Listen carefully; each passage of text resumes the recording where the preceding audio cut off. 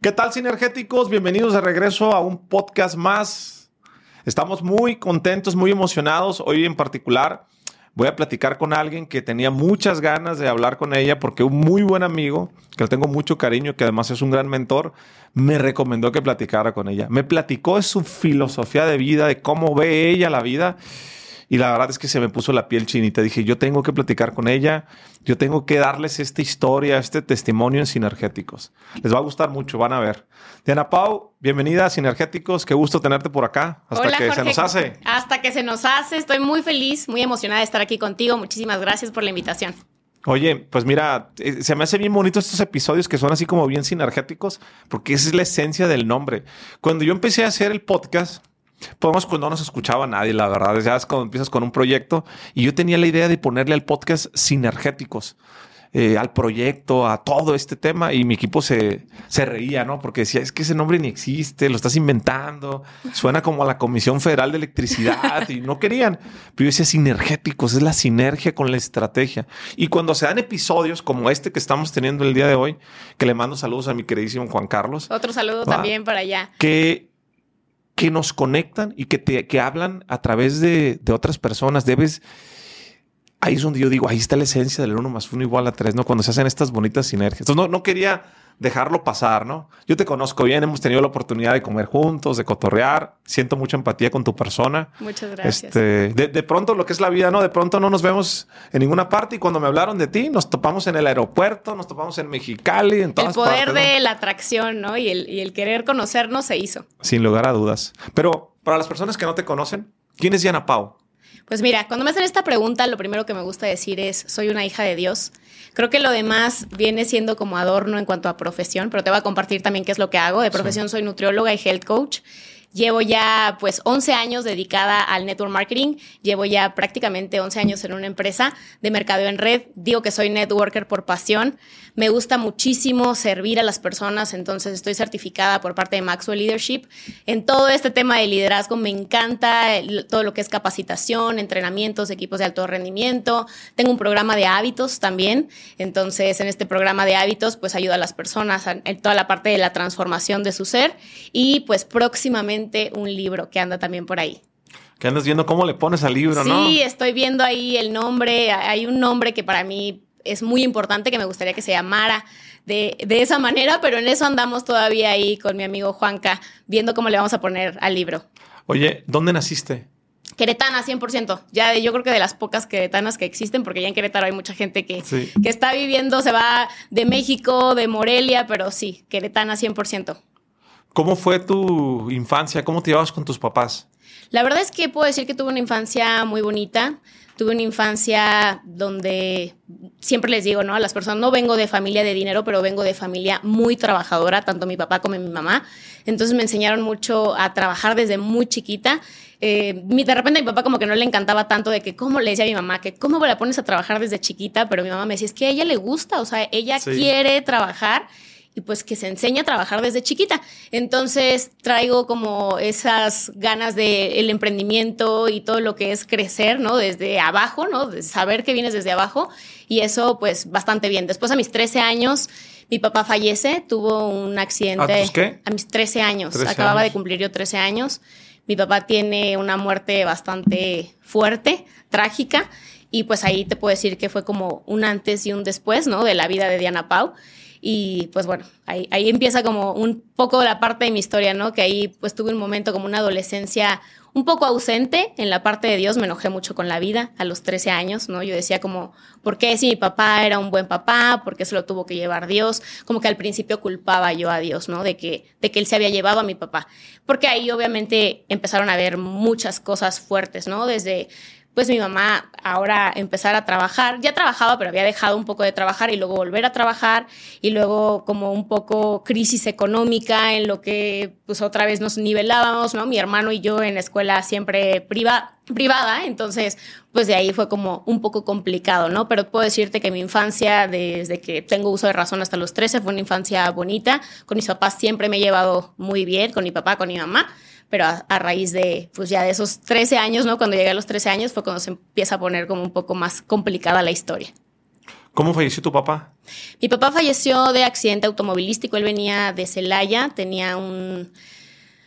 tuvo un compromiso, un evento, un viernes, un 4 de octubre, y de regreso venía manejando mi tío, se paran en un Oxxo, y 5 minutos antes del accidente se paran en un Oxxo, y mi papá le dice a mi tío, ahora yo manejo. Entonces agarra él el carro, y cuando venían de regreso sale un tráiler de doble caja con varillas, sin luces, como en un entronque, lo que le llaman como entronque, y se estrellan con la segunda caja. Prácticamente mi papá fue pues muerte instantánea, ¿no? De estallamiento de vísceras, sale del carro, se le corta su brazo y pues para él fue muerte instantánea. Eran 4 personas, la persona que venía atrás de él también fallece, ahí a esa persona yo no la conocía. Mi tío, que era el que venía al lado de mi papá, pues reconstrucción de todo su brazo, y la persona que venía atrás... ¿La libra tu tío? Sí, la libró, prácticamente estuvo mucho tiempo creo que en el hospital, reconstrucción de todo su brazo, pero la persona que venía atrás sí estuvo en el hospital como mes y medio, estuvo en terapia intensiva. O sea, fue un accidente muy fuerte y muy sonado, algo trágico, y pues de ahí sí fue para todos, como la familia tal cual, mi mamá, mi hermano, solamente tengo un hermano, mi mamá, mi hermano y yo, pues prácticamente fue un antes y un después. ¿Cómo te diste cuenta tú que se había muerto tu papá? Tenías 13 años. Tenía 13 años. ¿Cómo te dijeron? Hace mucho que no me preguntaban esto. Yo estaba en casa, era un sábado porque prácticamente mi papá murió pues en la noche, pero nosotros nos enteramos hasta el otro día. Y justo estoy recordando ese momento, y mi mamá nos dice, pues ya como que ya vamos a dormirnos todo, no sé si ir por tu papá o no, porque ese día mi papá le había dicho a mi mamá que tenía miedo de manejar. Mi papá le dijo a mi mamá, mi papá era un hombre muy precavido, entonces todo lo tenía así organizado, de que si en algún momento llego a morir, cobras tal seguro con tal persona, y todo así organizado. Muy estructurado todo. Muy estructurado, pero además mi papá traía como meses antes diciéndole a mi mamá que él veía a la muerte, literal. O sea, que él sentía que se iba a morir. Entonces mi mamá le decía como, ay, estás loco, o sea, ¿cómo crees? Le decía, sí, de verdad, o sea, de verdad la veo aquí en mi cuarto, o sea, la veo. Y mi papá se despertaba llorando, ¿no? Y mi mamá le decía, ay, Jaime, por favor, tan grandote y tan chillón. Le decía, es que de verdad, o sea, la estoy viendo. Mi papá siempre me decía que él no iba a llegar a mis 15 años, ¿no? Porque en ese entonces se usaban los 15 años, yo tenía 13 años. Yo le decía, papá, ya casi van a ser mis 15 años. Y él me dijo, ay, hija, ¿quién va a llegar para ese entonces? Ahí es cuando digo, ¿no? El poder de la palabra y lo que piensas, pues tarde o temprano es lo que atraes, ¿no? Entonces, pues eso fue un viernes, no, a mí me dan la noticia hasta el otro día, un sábado. Mi mamá no llegó a darnos la noticia, de repente yo siempre me gusta mucho la música, entonces tenía la música todo lo que daba, estaba en mi cuarto, ni siquiera, la verdad tengo como bloqueada esa parte, no me acuerdo si estaba mi hermano o no estaba mi hermano, pero de repente empiezo a ver que la señora que nos ayudaba en ese momento, que era como nuestra nana, o sea, de que también era nana de mi papá desde hace mucho tiempo, nos conocía de toda la vida, de repente empiezo a ver que saca un traje de mi papá, unos zapatos, y la veía yo a ella rara, pero nunca me pasó por la mente pues que algo había pasado, ¿no? Entonces mi mamá se sentía como un poco con culpa porque decía que ella pudo haber ido por mi papá. Tiempo después entendemos que las cosas siempre pasan para algo, sí, y que probablemente si ella hubiera estado o hubiera ido, si ya era un momento en el que tocaba que pasara eso, a lo mejor hasta mi mamá tampoco la cuenta, ¿no? Entonces empieza a sube las escaleras, un tío, otra tía me parece, tengo como un poco bloqueado, nublado esa parte, y entonces veo que atrás venía mi mamá. Ya ahí me acordé, sí, atrás viene mi mamá, y entonces veo que viene mi mamá, veo que está mi hermano, pero veo que no está mi papá. Y empieza a subir gente ya vestida de negro a la casa. Estábamos en el cuarto de mis papás, y en eso empiezo yo a gritar como, ¿dónde está mi papá? ¿Dónde está mi papá? Y nadie me dice nada. De repente a mi tío se le empiezan a llenar los ojos de lágrimas, y yo como, ¿dónde está mi papá? No lo veo, ¿dónde está mi papá? Y me abraza mi tío y me dice, hija, pues es que tu papá ya está en otra vida, pasó algo ayer, pero como que tampoco sabía cómo decírmelo, sí. Pero para mí fue como o sea, se murió. O sea, a los 13 años, pero para mí fue como un bloqueo y dije, se murió. Y de ahí ya solamente me acuerdo que mi tío me abrazó y empecé a llorar y a llorar y a gritar, y fue como que no lo podía creer, tenía como un shock porque yo todos los días siempre me iba a despedir de mis papás cuando estaba en la escuela, ¿no? Siempre, sí. Siempre. O sea, no importaba la hora, yo tocaba la puerta y pasaba a despedirme. Mi mamá siempre estaba ya, pues ya despierta, pero mi papá a veces me tocaba todavía verlo como en su cuarto. Y teníamos como carpool. Entonces, esa semana, le tocó pasar a unos vecinos por nosotros. Y me acuerdo perfecto que ese día, ese viernes, me estaban ya pitando el claxon. Y yo estaba así como de que, ¿qué hago? ¿Ya bajo porque ya es tarde? ¿O paso a despedirme de mi papá, no? Y pues, ¿tú qué crees que hice? Tan, tan, tan, tan. ¿Bajaste? Sí. Bajé, no fui, fue la única ocasión en la cual recuerdo que no fui a despedir a mi papá fue en esa ocasión.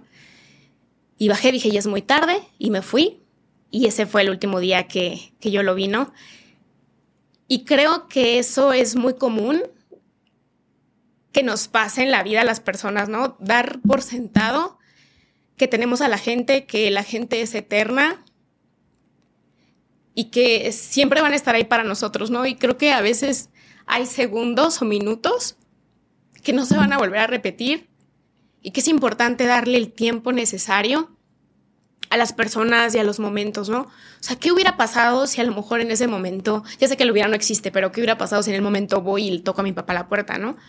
Me despido de él, como siempre lo hacíamos, que me abrazaba súper fuerte, y a lo mejor me hubiera tardado 30 segundos, un minuto, ¿no? En haber bajado, pero pues sí me entró como ese momento de ya voy tarde.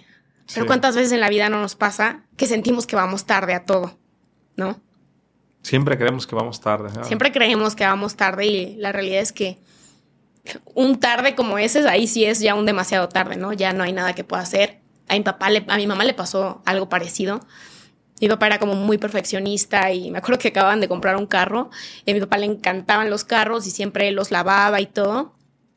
Y se enojó con mi mamá una semana antes porque a mi mamá se le ocurrió llevar el carro a que lo lavaran, ¿no? Y mi papá era como, no, lo van a rayar. Y toda esa semana, su última semana de vida, por enfocarse en cosas que no valían la pena, estuvo enojado con mi mamá, ¿no? El último día dice mi mamá que él presentía, como que él sentía raro, él presentía que algo no andaba bien, porque se despidió de ella y la abrazó muy fuerte y le dijo, tengo miedo de manejar. Mi papá le dijo a mi mamá, tengo miedo de manejar. Y mamá le dijo como, ¿quieres que te lleve? No, todo bien. Pero cuando mi papá fallece y mi mamá abre un folder que tenía ahí en su escritorio, tenía todo organizado. O sea, mi papá tenía tanto en la mente de que él se iba a morir joven, porque él murió como de 37, 38 años. O sea, mi mamá quedó viuda así, como de 37 años más o menos, 36, 37 años. O sea, prácticamente él tanto lo dijo que él no iba a llegar a los 40, que no llegó a los 40. Y tenía todo organizado, un folder con todas las cosas que necesitaba mi mamá para cuando mi papá no estuviera. Entonces dices, wow, ¿no? El poder de las palabras. Ya lo intuía, ¿no? Ya traía como ese tema. Oye, ¿cómo es tu vida después de que fallece tu papá? Las dicen que las niñas son de papá, ¿no? Yo tengo 2 hijas y la verdad es que me adoran. Sí, me siguen más, inclusive en esta etapa que a mi esposa. ¿Cómo es la vida después de que pues ya te entendiste, tenías 13 años, fallece tu papá? ¿Cómo trabajas esa parte? Yo creo que ese fue el problema, Jorge, que no lo trabajé. Fue como que un caparazón de todo está bien, necesito ser... No sé por qué me compré yo ese papel de que ocupaba ser la fuerte de la casa, de que si yo lloraba mi mamá iba a llorar y mi hermano también, porque mi hermano tenía 9 años. O sea, yo recuerdo como ese momento y mi hermano hasta andaba con sus carritos en la caja y mi papá en la caja y mi hermano alrededor jugando con sus carritos. O sea, como que no tenía tanta conciencia de lo que había pasado como ahora. Siento que a él le pegó más en la adolescencia o cuando ya estuvo un poco más grande. Pero a mí simplemente fue como mucho enojo. Sentía muchísimo enojo con Dios. En ese entonces, pues bueno, de que católica de nacimiento, ¿no? Porque pues así naces y toca ser católico. Pero yo me enojé muchísimo con Dios y dije, no quiero saber nada de Dios. Me alejé completamente, prácticamente como de mis 13 a mis 21, 22, más o menos. No quería saber nada de Dios. Tengo bloqueos como de mi adolescencia, pero lo que sí empecé a sentir es que me sentía como con un vacío muy grande, me sentía triste, sin propósito. Muchas cosas extremas, a mí me encantan como los deportes extremos y las aventuras y esas cosas yo las hacía con mi papá. Levantarme temprano, salir con el perro, lo llevábamos a correr. O sea, esas actividades yo las hacía con mi papá. Mi mamá no era mucho de perros, entonces había cosas que hacía únicamente con él. Entonces puedo decirte que me enojé, me cerré y fue como un bloqueo por mucho tiempo. que sí, hacía las cosas, pues iba a la escuela y todo, pero no me sentía como muy feliz. Obviamente hablaba de mi papá, ni siquiera podía hablar de mi papá, ¿no? Lloraba todo el tiempo, me sentía sola, pues es la temporada en la que tus papás también te llevan a Disney. Entonces me acuerdo justo que cuando mi papá murió, teníamos un viaje planeado a Disney. Sí. Y mi mamá fue como que dijo, nos vamos a ir, de cualquier forma nos vamos a ir. Y bueno, pues los tres, creo que era nuestra primera vez que íbamos a Estados Unidos. Entonces veíamos a los papás cómo cargaban a sus niñas y a sus niños así de que en los hombros. Y pues los tres agarrados de la mano de que llore y llore. Y pues fueron muchas temporadas tristes, ¿no? Desde Navidades, cumpleaños y eventos importantes. ¿Por qué no trabajaste la muerte de tu papá? Dices, ese es el tema que no la trabajé. ¿Por qué fue? Pues creo que en ese momento no tenía la información. Siento que no tenía la información. No recuerdo que alguien me haya dicho como de, oye, necesitas ir a terapia, necesitas sacarlo, sanarlo. La verdad es que no. O sea, a mis 13 años no pasaba eso por mi mente. No tenía la información que ahora tengo, ¿no? Simplemente creo que fue eso. O sea, no contaba con la información. Mi mamá tampoco fue como vamos a trabajarlo en terapia o los tres o por separado. No. Simplemente no lo hicimos. O sea, la respuesta no tenía la información. No sabía que podía ir a algún lugar para sanar eso. Simplemente como que me enfoqué en seguir haciendo, seguir estudiando, en lo que estaba, en la vida. Mi mamá pues obviamente se dedicó a trabajar full time, ¿no? Estaba todo el tiempo trabajando y la admiro muchísimo. O sea, siempre digo que es mi superhéroe porque obviamente yo hubiera querido pasar más tiempo con nosotros en esa etapa, pero pues también conozco tu historia y sabemos, ¿no? Que hay veces que la mamá sale como pues al rescate y por más que quiera pasar tiempo con nosotros, pues estaban haciendo otras cosas, ¿no? Trabajo en este caso. Entonces, pues así fue. Oye, Ana Pau, ¿cuánto tiempo pasó después de que falleciera tu papá para decir, ya lo trabajé? Mira, fíjate que mucha gente dice, el tiempo cura las heridas y el tiempo lo cura todo. Y yo ahí te puedo decir que no es verdad. El tiempo puede seguir pasando y pasando y pasando. Y hasta que tú no tomas la decisión de sanarlo, entonces lo puedes hacer. Y lo tuve que sanar por otro golpe súper fuerte que viene después. A los 28 años me dan la noticia de que tenía cáncer. Ajá. Entonces, pues ahí yo digo, a ver, ¿de dónde viene eso, no? Yo pensaba que pues estaba sana, ¿no? De profesión nutrióloga, health coach, comía pues relativamente bien. Soy media picky para algunas cosas de la comida, pero relativamente comía bien. ¿Cómo te mantienes bien? Pues, o sea. Sí, me gusta, ¿no? Me gusta el salud, todo lo que es salud, bienestar, me gusta. Yo decía, ¿de dónde puede venir un cáncer? O sea, no odio a nadie, no estoy peleada con alguien. Pero también empecé a investigar mucho. Mi novio, Joaquín, que por aquí anda también, me empezó a compartir sobre un doctor que se llama Dr. Hammer. Y resulta que cuando empezamos a leer de él y a investigar de él, resulta que toda emoción, todo lo que te pasa en la vida que no sacas, que no lo expresas, ahora sí que tu cuerpo habla, lo que tu corazón calla y lo que tú callas, lo que la boca calla, prácticamente en algún punto de la vida el cuerpo lo somatiza, ¿no? Y lo vuelve una enfermedad. Pero un poco antes de que pasara eso, tuve otro evento fuerte, como a los 2 años de que mi papá había fallecido, un familiar, no voy a decir quién, pero un familiar contrató a alguien para que me golpearan en la calle y me golpean muy fuerte en la calle, me patean, derrame en el ojo, collarín. ¿Para que te patearan? Sí, para que me golpearan. ¿Por qué?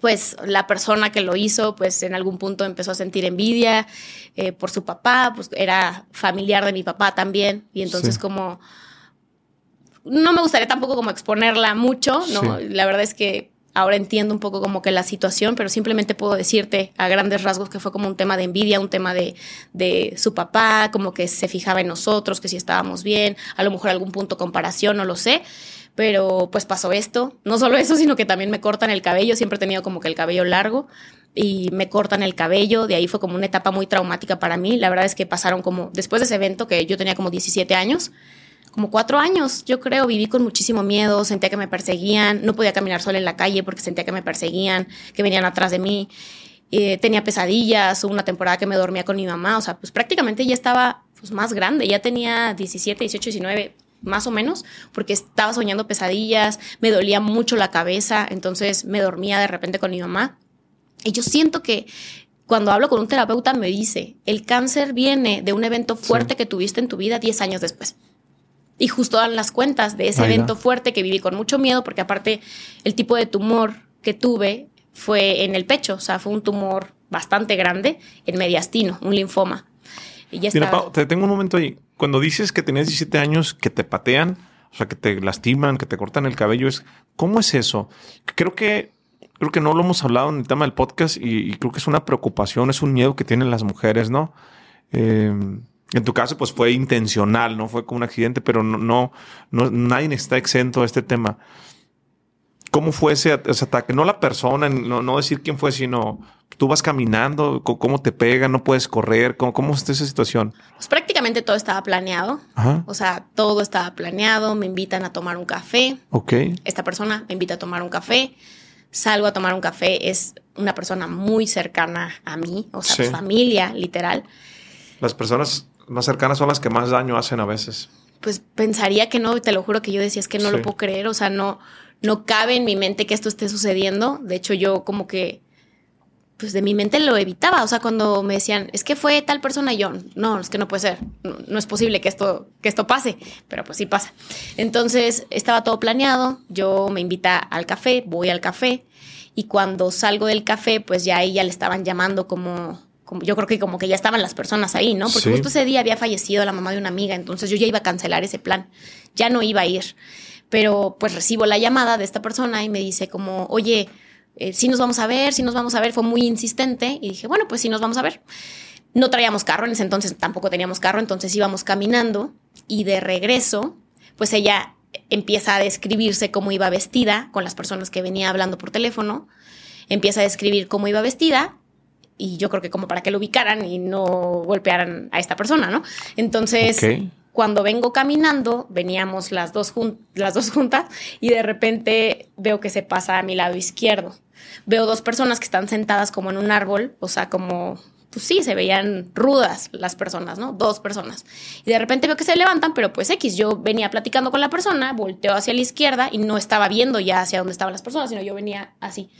Y cuando vamos caminando, de repente por atrás, yo llevaba como un chonguito así agarrado, siento que me jalan del cabello hacia atrás y me caigo con la cabeza en el piso. Yo creo que todo lo quisieron como hacer que era como si fuera una exnovia de un novio que tenía en ese momento, porque me decían el nombre de la persona de deja fulanito y no sé qué, ¿no? Entonces, obviamente yo nunca me imaginé que la que habías hecho todo era la persona con la que iba, ¿no? Porque lo hicieron ver como que era una novia celosa, una cosa así. Entonces empiezan a patearme, me decían como muchas malas palabras. Yo me acuerdo que solamente me tapo la cara y en eso una de ellas se sube a mi estómago y me pone unas tijeras como para cortar pollo, literal, así en el estómago.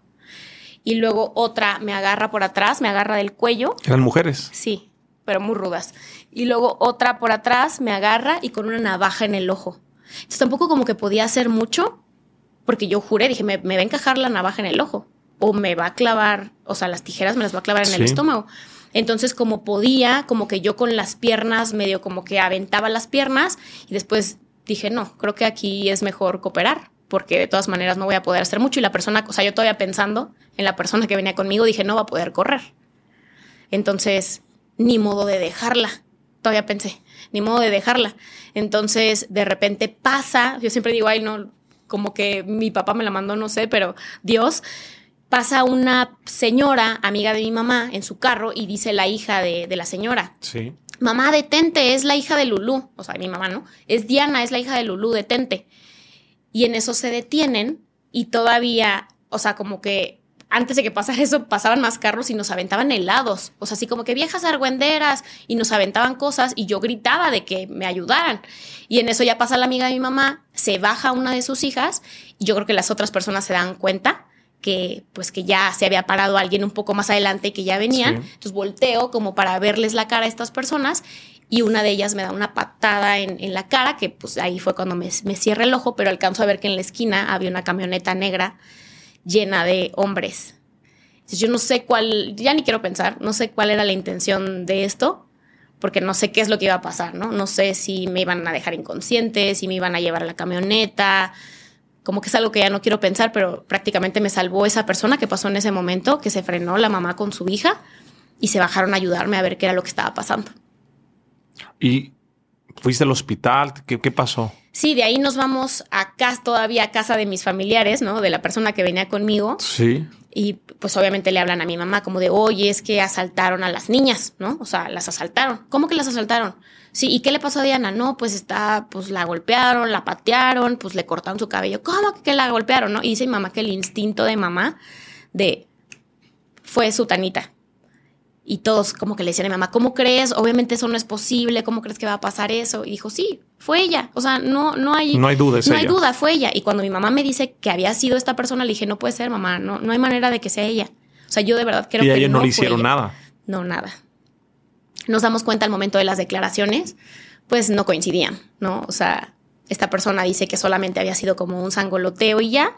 Y pues yo obviamente todo, o sea, de que me preguntan, ¿había arma blanca? Pues sí, de que había tijeras, que me habían golpeado, que me habían agarrado el cuello, que navaja, todo. Y pues yo creo que ella nunca se imaginó que mi mamá podía pedir copia de las declaraciones, porque en ese entonces yo era menor de edad también. Entonces, pues pedimos la copia de las declaraciones y ahí nos damos cuenta que no coincidía nada. ¿Cómo es el después? Cuando te recuperas, te cortan el cabello, todo esto que pasa para salir a la calle, ¿cómo empiezas a ganar confianza? ¿Qué precauciones tomas? No, pues ahí pasaron como 4 años, o sea, tiempo después, como yo creo que unos 4 años, me voy a vivir a Colombia 1 año.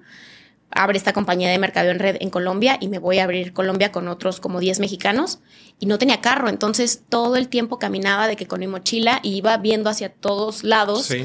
Y es algo que se me quedó, Jorge, o sea, es algo que siempre que me voy de un lugar volteo, o sea, soy como muy previsora, no porque lo esté llamando, pero ya es como algo que me quedó, no sé, es algo que me quedó de no ir por la vida así como distraída, ¿no? Ahorita tanto que estamos en el celular y que a veces vas, y no solamente para mujeres, también para los hombres, el que estés distraído, a veces estás en tu carro y estás en el celular y que puedan llegarte, darte un cristalazo, o sea, necesitamos estar pilas en todo momento. Entonces, yo creo que ahora parte de mi precaución es seguir cuidándome de ver pues con quién me junto, de ver con quién voy, sobre todo cuando voy a agarrar un Uber o algo, pues mando mi ubicación. Ahora hay estas aplicaciones que puedes tener en tu celular, ¿no? Que no recuerdo cómo se llama, pero que te pueden ver dónde estás.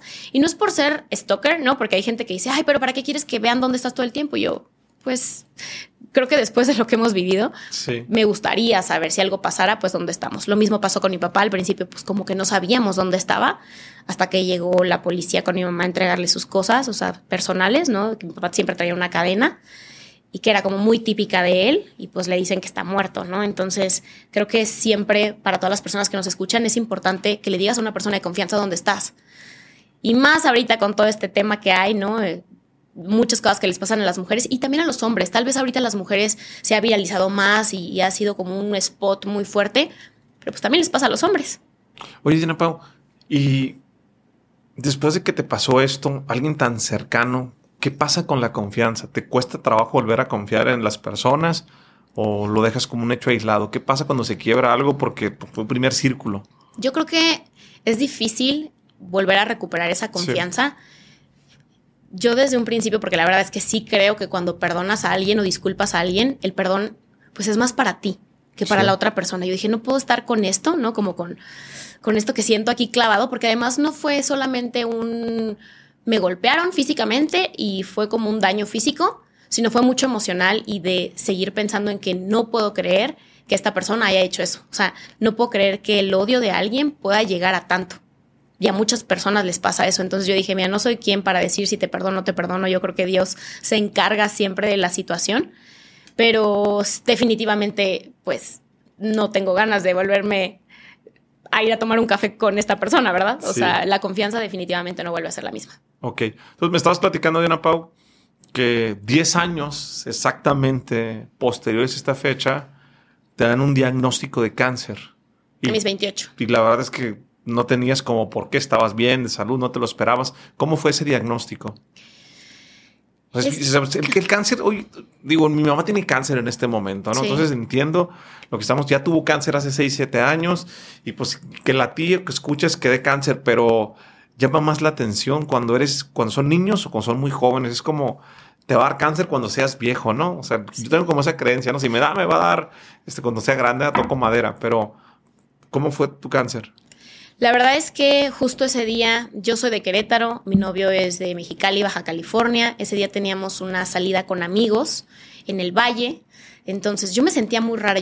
Para esto yo te voy a platicar un poquito. Yo traía ya síntomas. Tenía una tos muy fuerte, una tos que incluso una amiga me dijo, Diana, chécate esa tos porque parece tuberculosis. O sea, imagínate lo fuerte que era la tos. Me empezó a cambiar un poco la voz y empecé a sentir piquetes en el pecho. O sea, sentía como que de repente como si fueran descargas y me quedaba así como que paralizada de que sentía dolor. Y a mí siempre de que me duele hasta la uña del pie y voy a checarme de inmediato, y eso hice. O sea, yo fui con 3 médicos diferentes. Una persona me dio un diagnóstico de que tenía como un nódulo y que no sabía hablar desde el diafragma, entonces que tenía que hacer unos ejercicios, y ahí voy a México con un foniatra que es muy famoso. Voy con el foniatra, me pone a hacer unos ejercicios de soplarle a unos popotes y bueno, varias cosas como de ejercicios de eso. Me dijo, hazlo por unos meses. Entonces ahí estoy unos meses con el famoso popote. Después empiezo a sentir los calambres más intensos. Entonces un día me acuerdo que estaba en el cine y me salgo del cine porque yo juré que me iba a dar como un infarto. O sea, sentí como muy fuerte el calambre. Sí. Entonces salimos, vamos a urgencias, llegamos a urgencias, me hacen un electrocardiograma y la cardióloga me dice, es que Diana, tu corazón, me dijo, se va a escuchar cursi, pero tu corazón es hermoso. Está perfecto, no tienes nada. Sí. Y yo es que lo siento aquí. Normalmente decimos lo sentimos aquí, ¿no? O dicen, ¿dónde está el corazón? Y te pones la mano aquí, pero no. Entonces, de ahí, pues me dijo, ¿sabes qué? Yo creo que estás teniendo reflujo nocturno, porque esa sensación se siente. A lo mejor tú no te das cuenta, pero el reflujo nocturno que te está dando te está ocasionando eso. Entonces, tratamiento de gastritis, colitis y reflujo por otros 3-4 meses. Y sigo con el tratamiento y seguía. Y como en años anteriores había tenido temas de colitis y gastritis, dije, bueno, puede ser. Entonces sigo el tratamiento.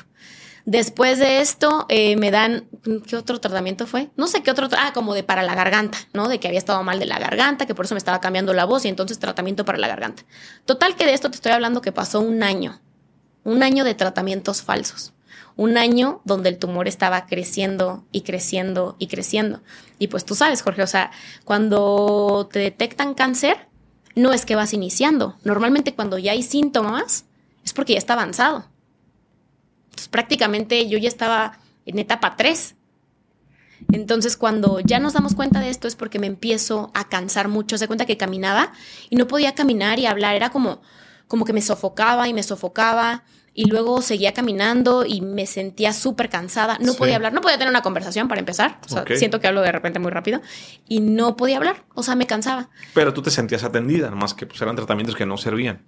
Porque no le daban el diagnóstico. Sí, porque yo decía, pues estoy haciendo algo, ¿no? O sea, me dicen que esto no es, pues ok, confío, ¿no? Pues confías en el especialista de que está haciendo bien su trabajo, ¿no? Y que me está dando un buen diagnóstico. Y aunque estaba cambiando de médicos, nunca a nadie se le ocurrió, y a mí tampoco se me ocurrió hacerme una radiografía.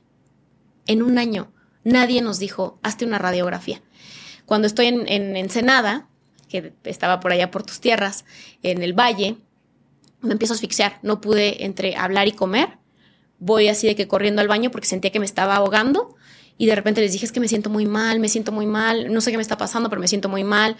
Una amiga todavía me dice, siéntate, abraza un árbol, tómate una coca. Y yo, no, esto ya es algo raro. O sea, esto no me está gustando. Y de ahí fue que llegamos al hospital. Cuando llegamos al hospital, obviamente el médico lo primero que hizo fue sacarme una radiografía, y la realidad es que a mí no me dieron el diagnóstico en ese momento. Simplemente me dijeron, necesitas entrar a quirófano de urgencia porque traes un derrame pleural. Y yo decía como que, ¿qué es eso? ¿Cómo que un derrame pleural? Pues básicamente, para hacerles como un resumen, tenía 3,5 litros de agua en la pleura, o sea, que es la bolsa que recubre los pulmones, por así decirlo. Entonces mi pulmón izquierdo se estaba colapsando. Estaba ya así como aplastado, por eso es que me cansaba, por eso es que no podía hablar. Y ahí fue cuando dije, bueno, pues ya me van a hacer la cirugía, me van a meter una sonda y salgo de la cirugía y ya. O sea, yo nunca, Jorge, ni por la mente me pasó que pudiera ser un cáncer. Nunca. O sea, yo dije, pues, ok, un derrame pleural, no sé por qué se origina esto, pero bueno, o sea, me está diciendo que entró a cirugía y listo. Mi novio Joaquín le habla a mi mamá y le dice como que, señora, necesita venirse de urgencia. No recuerdo si a él ya le habían dado como tal un diagnóstico, pero sí le dijo como, necesita venirse ya. No, pero ¿qué pasó? Pues es que tiene que operarse, o sea, va a entrar a cirugía. Y me acuerdo que todavía mi mamá me habló y me dijo, Diana, necesito que te vengas ahorita a Querétaro. Agarra el primer vuelo que encuentres y te regresas. Y pues dentro de mi cabeza fue como, claro, o sea, no conozco a ningún médico en Ensenada, no conozco a nadie en Tijuana, o sea, no tengo familia, amigos, no tengo a nadie acá. O sea, obviamente sí necesito irme a mi ciudad, ¿no? Sí. Cuando le digo yo al médico de, oiga, es que me quiero ir a mi ciudad, me dijo, Diana, no me estás entendiendo. No te puedes subir ya a un avión. Entras a quirófano ya. Y ya pues fue como, mamá, no me puedo ir. Me acuerdo que mamá creo que agarró un vuelo en la noche con una maletita con 3 cambios, literal, y regresó a Querétaro 4 meses después.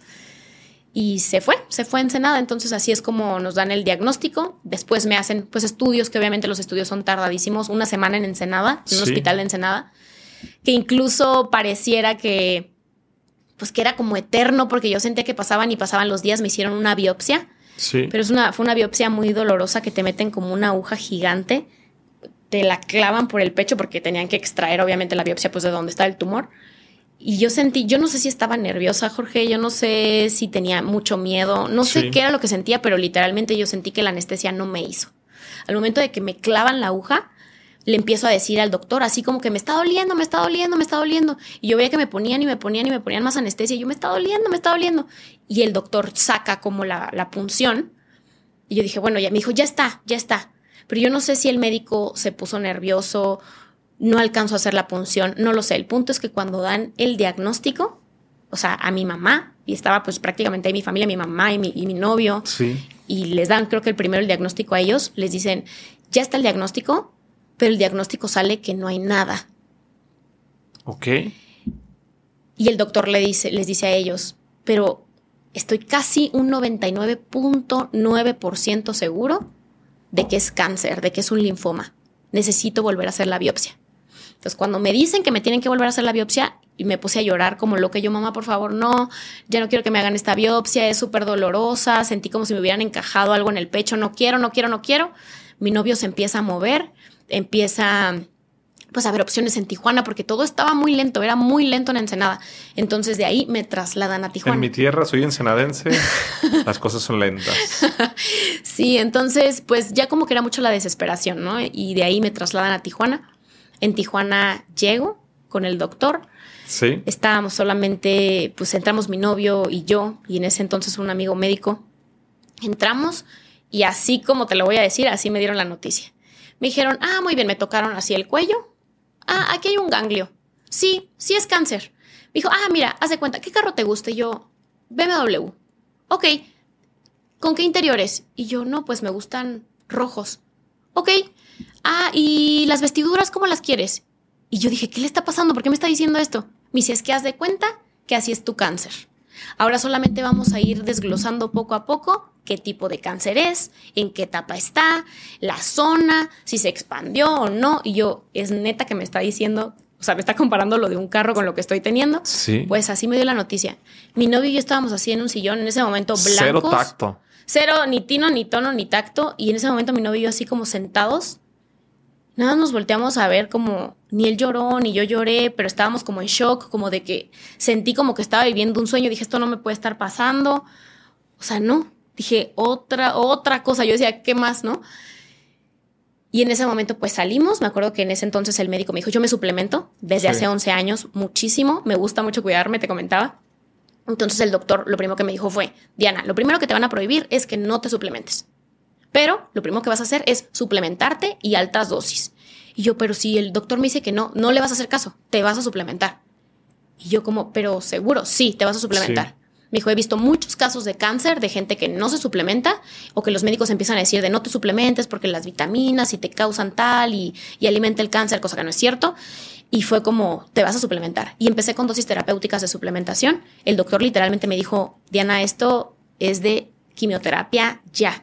Ni siquiera me dieron chance de que me pusieran el portacat, que es como un tamborcito que trae como como una manguerita, se cuenta, que va directamente a una vena de tu corazón.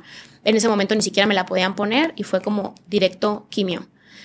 En ese entonces, pues tanto mi novio como mi mamá no sabían cuánto tiempo iba a estar hospitalizada, entonces iban rentando un hotelito que había ahí al lado de 2 días y luego otro día y luego 3 días, porque estuve prácticamente mes y medio, 5 o 6 semanas hospitalizada. Entonces estaban rentando de que de a 3 días y a 3 días hotel, y de ahí entra directamente la primera quimioterapia. Entonces, pues la primera me la pasaron por la vena. Sí. Mis venas son muy delgaditas, entonces se tronaban mis venas, era un ardor así impresionante. de repente se sentía como muy frío, de repente súper caliente, como que te quemaba. Y el doctor le dice a mi mamá, señora, ¿usted va a estar aquí de la quimioterapia? Sí, de aquí no me despego. Tiene que poner mucha atención porque le vamos a poner... lo primero, aquí, paréntesis, si no tienen un seguro de gastos médicos, gente que nos escucha, necesitan tener un seguro de gastos médicos. Lo primero que le preguntaron a mi mamá fue, señora, ¿tiene seguro de gastos médicos? Sí. Segura, sí.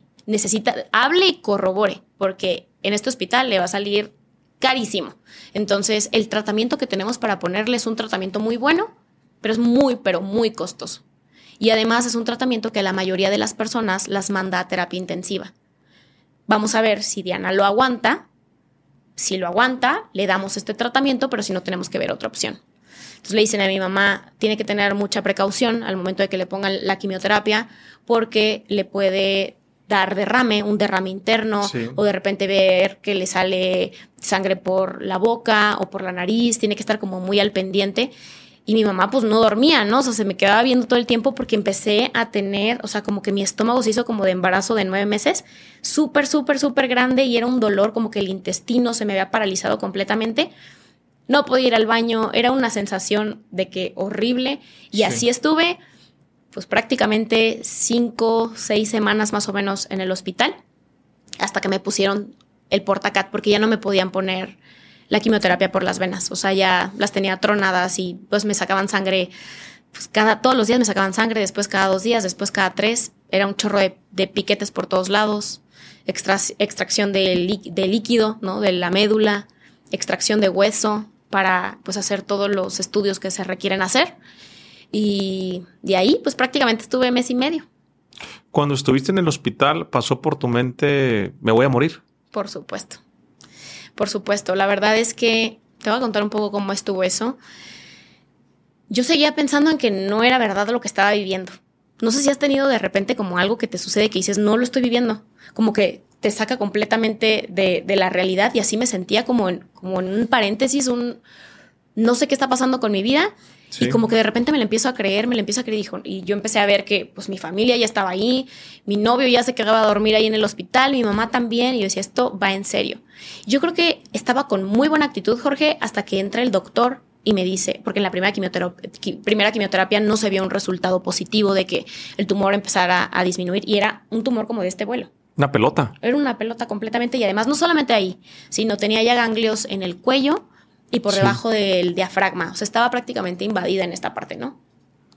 Entonces, cuando llega el médico, entra al cuarto y me dice, Diana, me hace esta pregunta. ¿Crees en Dios? Para que un médico te pregunte eso, sí, cuando es como mucha ciencia y todo, y que pues es muy raro que te toque un médico que se mueve también en lo espiritual. No. Dice mi compadre que cuando ya metemos a Dios o cuando empezamos a gritar, sí se puede en un estadio, ya valió madre. Entonces, sí, ya vámonos, compadre. Siempre que en un estadio empieces a rezar para el resultado, empieces a rezar por un resultado, o empieces con el sí se puede en el tenis, ya valió madre. Entonces, pues justo haz de cuenta igual. Así te dijo tu mente. Así me dijo mi mente. Ahí fue como si me está diciendo esto el médico es porque esto está muy cañón. Sí. Entonces me dijo, Diana, ¿crees en Dios? Y yo te estoy hablando de que yo llevaba 10 años, sí, que a Dios yo lo había sacado de mi vida completamente. Entonces le digo, sí, o sea, como un sí, pues pídele un milagro. Cuando me dijo, pídele un milagro, fue como ahora sí, dije, ya valió esto. Ya valió madre. Entonces... Ya valió. Y ahí sí me entró como una crisis como nerviosa, como de ansiedad. Para eso te estoy hablando que yo no me podía parar yo sola. O sea, mi mamá de que me bañaba, me cambiaba, me ayudaba hasta a cepillarme el cabello porque no podía levantar el brazo porque ya me habían hecho una cirugía acá, me habían sacado ya un ganglio. Luego tenía lo del portacat acá. Y luego me habían sacado líquido de la médula que te duele horrible. Y luego extracción de hueso. Entonces estaba así toda de que no me podía mover. Y aparte tenía ya la bolsa. O sea, una sonda que duré con la sonda, con la bolsita cargando 6, 7 meses. Y ahí me drenaba, me salía líquido, kilotórax me salía, entonces me salía agua. Y tenía que estar drenando la bolsita. Sí. Entonces, cuando iba yo de que sola al baño, en una ocasión se me cae la bolsita y se me desprende de la piel. O sea, se viene y se arranca con todo y piel. Entonces, por eso yo no podía entrar sola al baño. A veces le tocaba a mi novio de llevarme también. O sea, ahí pierdes ya todo pudor y todo lo que puede existir, porque es como necesito ayuda. Yo creo que fue uno de mis primeros aprendizajes no acostumbraba mucho a pedir ayuda, como que yo decía, yo lo puedo hacer sola, no necesito de nadie. Y pues de repente Dios te ubica, ¿no? Como, a ver, hay que trabajar estas áreas y pues a pedir ayuda cuando se necesite. Y yo me encerraba en el baño a poner alabanzas cristianas. Y pues tienen letras súper, súper bonitas. Entonces como que conectaba mucho con esas alabanzas. Y pues me ponía a hablar con Dios. O sea, ponía post-its en el espejo. Llené prácticamente mi cuarto de afirmaciones poderosas, de versículos, de proverbios, de salmos, de cosas que me hacían sentir mejor. Le pedí a mi mamá y a mi novio que me compraran muchos libros y hojas de colores, y me puse a hacer letreros para pegar en todo el cuarto. Y eso estaba en el baño también tenía tapizado. Y ahí me ponía a hablar con Dios y me ponía a leer todas estas frases. Y yo le decía como, Dios, no sé por qué estoy pasando esto. Y al principio yo creo que cuando todos vivimos algo fuerte decimos el por qué a mí, ¿no? ¿Por qué me está pasando esto? ¿Por qué a mí? Y empecé a aprender que no era por qué a mí, sino para qué a mí. Y cuando regreso a la cama, simplemente ahí dije, ya no puedo con esto. Fue como un sentimiento de me siento tan cansada, no puedo dormir, estoy muy preocupada, y si me muero, y si esto, y si el otro. Yo creo que me entró el miedo más grande cuando una persona se va a morir, es el ¿qué hiciste con tu vida? ¿Qué he hecho con 28 años atrás? ¿Qué es lo que he hecho? Me empecé a sentir muy mal, Jorge, me empecé a sentir muy, muy mal porque dije, estaba muy enfocada como en sí, el éxito y esta meta, y llego a la meta y todo lo cumplo y todo lo logro, y pierdes este sentimiento de pero ¿para qué estoy haciendo lo que estoy haciendo? Sí. Entonces ahí me di cuenta que no estaba llegando a ningún lado, y ahí fue cuando en una noche literalmente le digo, o sea, como, Señor, por favor, si de verdad existes, porque ahí todavía seguía dudando. Yo decía, si de verdad existes y tú crees que mi propósito es mayor, que hay algún mensaje que la gente necesita escuchar, que necesite conocerte, por favor, dame una segunda oportunidad de vida. Si tú me das una segunda oportunidad de vida, te prometo que por medio de mi testimonio más personas te van a conocer y más personas van a llegar a ti. Y ahí fue como cuando ya literalmente solté. Me acuerdo que tenía un libro muy bueno, que tenía un libro guardado. Siempre cargo con libros, y ese día traía un libro en mi mochila que se llama Aprendamos de los Gigantes, de John C. Maxwell. Y no lo había leído, pero en ese momento abro el libro y venía la historia de Job. O sea, empieza a narrar toda la historia de Job, ¿no? De todo lo que le pasó a Job, cómo lo criticaron, cómo nadie lo apoyaba, todo el mundo le dio la espalda y estaba pasando por mucho dolor, y que le dicen como, a ver, ese es tu Dios, ¿no? Ese es tu Dios que tanto te ama y mira cómo te tiene. Pero después, pues la historia da completamente la vuelta, ¿no? Y sale victorioso de todo. Y haz de cuenta que yo me sentía como joven en ese momento, y yo hablaba con Dios y le decía, yo no sé cuánto tiempo va a durar esto. No sé hasta dónde mi familia va a aguantar, mi novio va a aguantar, mi hermano va a aguantar porque está solo en Querétaro. No sé esto hasta dónde va a llegar. Sí. Pero solamente te pido que nos des las fuerzas, la sabiduría, el discernimiento y todo lo que se necesita para salir adelante. Porque a veces decimos, si a mí me llega a pasar eso, siento que no podría. Y cuando te pasa, créeme que Dios ya te equipó antes, ya te dio las herramientas para poder salir de eso, pues para salir adelante.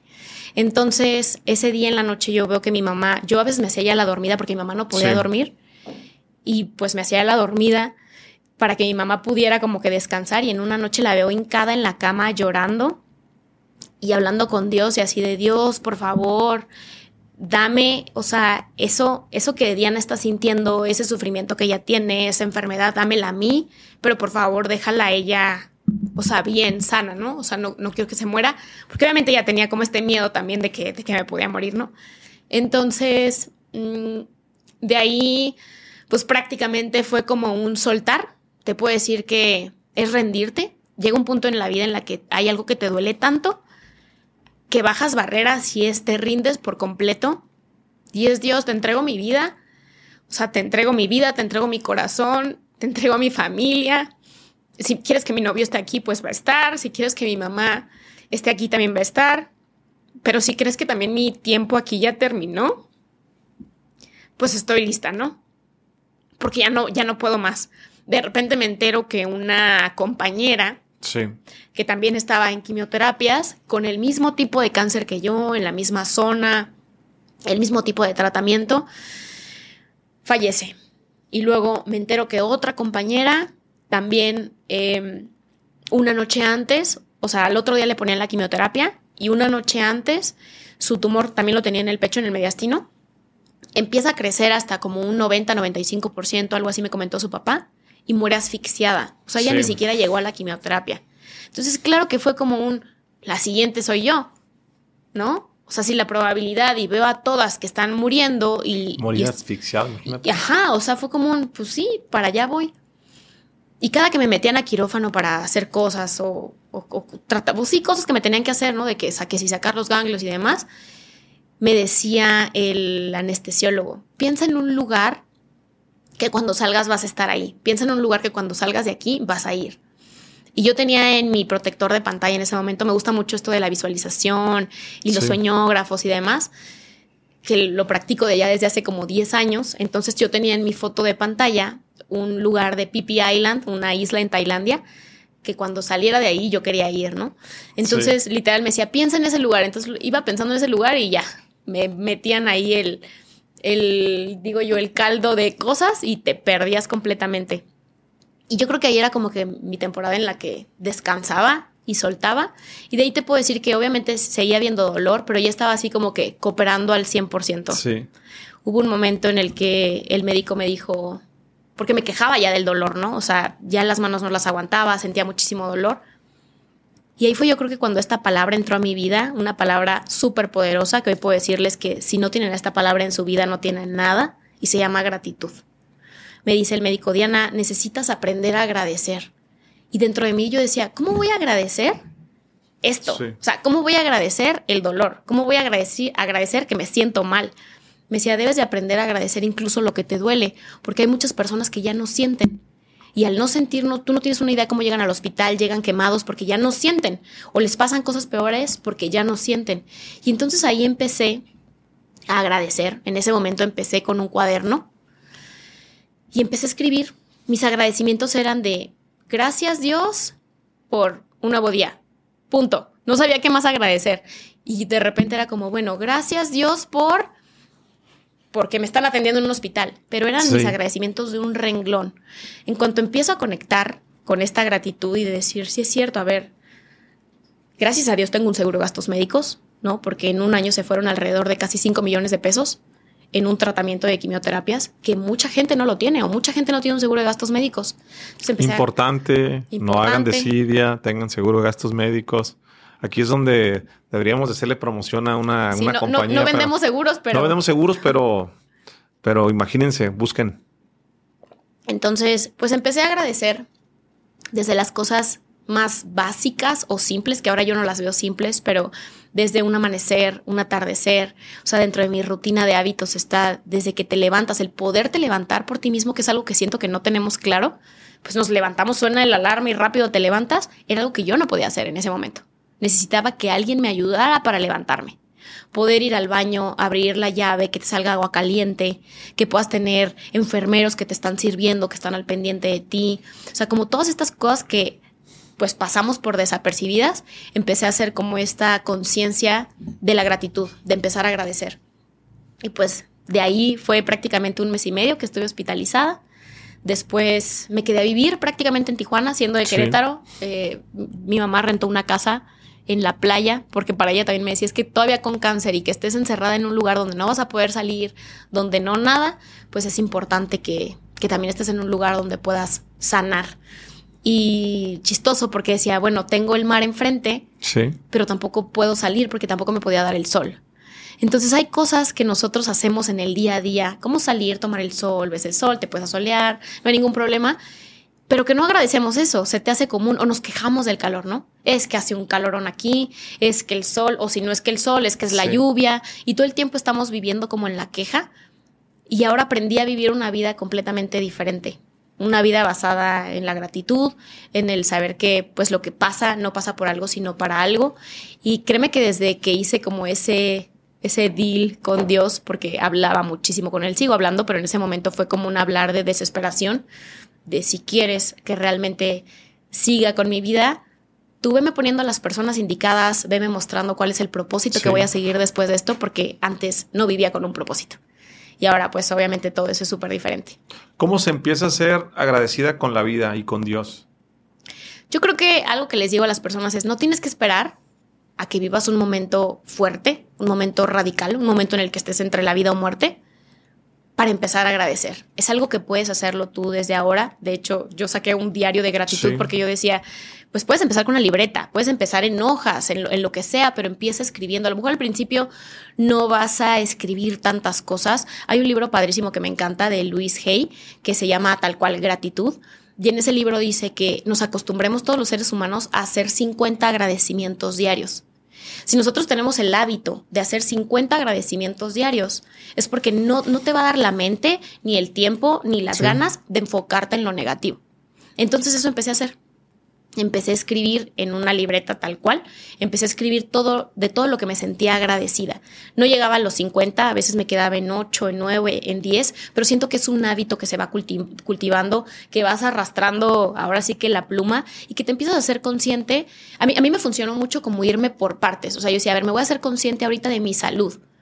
Funcionan mis ojos, puedo ver, puedo oler, puedo comer, puedo degustar la comida, puedo escuchar. Mi mente funciona bien, mi cerebro pues funciona a la perfección, le manda las señales que le tiene que mandar a todos mis demás sistemas para que funcionen, mi corazón late. Si un día a tu corazón no se le ocurre latir en la mañana, estás muerto. Sí. ¿Cuántas veces agradeces por tu corazón, por tus pulmones, ¿no?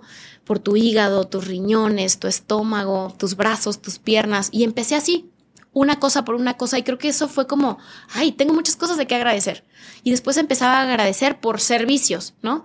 Agradezco que tengo agua, agradezco que tengo luz, agradezco que tengo internet, agradezco que tengo agua caliente, agradezco que si no tuviera gas, pues no pudiera cocinar. Y empiezo como a separar muchas cosas de las cuales puedes estar agradecido y la verdad es que son infinitas. O sea, puedes escribir más de 50 cosas en el día para poder agradecer. Entonces yo les diría que empiecen escribiendo.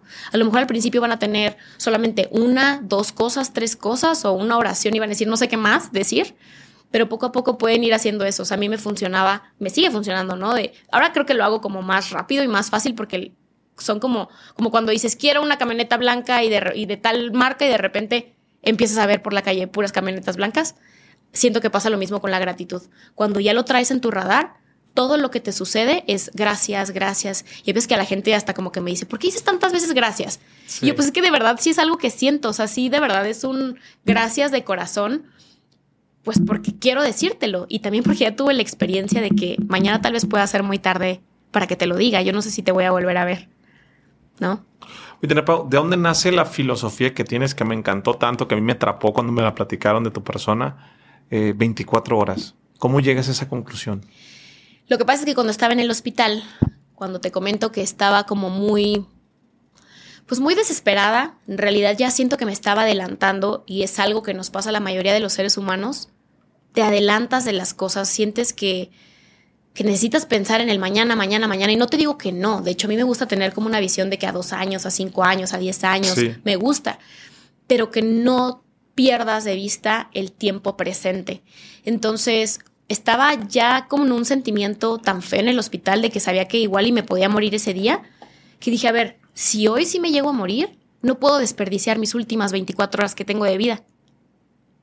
Mi realidad es que ahorita estoy en el hospital. Sí. Mi realidad es que ahorita estoy en 4 paredes. Mi realidad es que ahorita solamente tengo a mi mamá, a mi novio. Muchas veces fueron mis suegros también a visitarme y dije, es lo que tengo ahorita, porque ni siquiera mis amigos estaban en ese momento. Llegaron 3 amigas increíbles al hospital sin conocerme, como de, pues nosotros somos de Tijuana, sabemos que estás mal, lo que necesites, y hasta la fecha siguen siendo de mis mejores amigas y como mis ángeles, digo yo. Pero yo decía, bueno, pues voy a disfrutar eso que tengo ahorita. Entonces dije, no puedo pensar en 72 horas porque no sé si va a haber 72 horas. Lo único que tengo en este preciso momento son 24 horas. Voy a hacer que estas 24 horas las viva al máximo. No importa si estoy en la cama, quiero arreglarme, quiero maquillarme, quiero peinarme, quiero sentirme bien conmigo, quiero tener una buena actitud, quiero poder hablar con Dios, quiero agradecer y tener a la gente que más amo a mi lado que aquí están. Sí. Y quiero aprovechar eso. Esto se hizo literalmente ahora mi filosofía de vida porque me gusta vivir así. Ninguno de mis días es exactamente igual. Todos mis días son diferentes. No tengo una rutina, o sea, sí tengo una rutina de hábitos, pero no tengo una rutina en el trabajo, por así decirlo, de que 8 horas en el trabajo. Yo creo que eso fue algo que marcó para mí, decir, no quiero vivir así. Lo que más limitado tenemos es el tiempo, y es lo que la gente menos aprovecha, el tiempo. Puedes perder el dinero y puedes recuperar el dinero, puedes hacer mucho dinero, pero no puedes comprar más tiempo. Entonces, de ahí la filosofía de 24 horas, de decir, voy a hacer que estas 24 horas valgan la pena hacer mi máximo, lo máximo que yo pueda hacer en transformación, en crecimiento, que si hoy yo dijera, hoy me voy en la noche, me voy en paz, me voy tranquila, si en algún momento llego a tener un roce, un conflicto con alguien, lo soluciono, no me gusta estar enojada, no me gusta dejar todo para mañana. Para mí de mi mente se borró el mañana lo hacemos, ¿no? El mexicano que a veces decimos, el ahorita, y el ahorita se pueden convertir en años. Para mí el ahorita es ahorita. Oye, Pau, ¿y dónde dejas las metas a corto, mediano y largo plazo? Esos proyectos a 1 año, a 5, a 10, cuando tienes una filosofía de solo 24 horas. ¿Cómo se complementa eso? ¿Cómo lo haces en tu vida? Es importante tenerlo, o sea, como a 2, a 5, a 10, a 15, a 20 años, porque si no te visualizas, ¿cómo vas a hacer que suceda? Sí. Pero no pierdes de vista que lo que estás viviendo es este momento. O sea, estas metas me encanta hacerlas. De hecho, me gusta mucho el tema de las metas. Es un tema que manejo, ¿no? Incluso con la gente en mis programas, pero me gusta desglosarlas. Es como, a ver, si quieres una meta, la meta que tú quieras, a lo mejor es una meta muy grande, no la vas a lograr hoy. Sí. Pero si la desglosas y pones el paso 1, paso 2, paso 3, entonces esas pequeñas metas que estás partiendo sí te van a llevar a la meta a largo plazo o a mediano plazo. Entonces eso es lo que yo hago. Ok, de esa meta grande que yo quiero lograr, hoy, sí, ¿qué puedo hacer? Y de esas cosas que sí puedo hacer, es en lo que me enfoco y es en lo que hago. Pero son metas o son esos pasos como, pues sí, meta fragmentada que me hacen vivir en tiempo presente, feliz, contenta, agradecida y enfocada en que tengo 24 horas y que incluso eso me hizo acelerar el proceso del cumplimiento de metas. Al enfocarte en un solo día, avanzas más que enfocándote en la meta a largo plazo, porque cuando pensamos que tenemos 1 año, cuando pensamos que tenemos 2 o 15 años, dejamos las cosas para después. Sí. Dices, tengo más tiempo, ¿cuál es la prisa?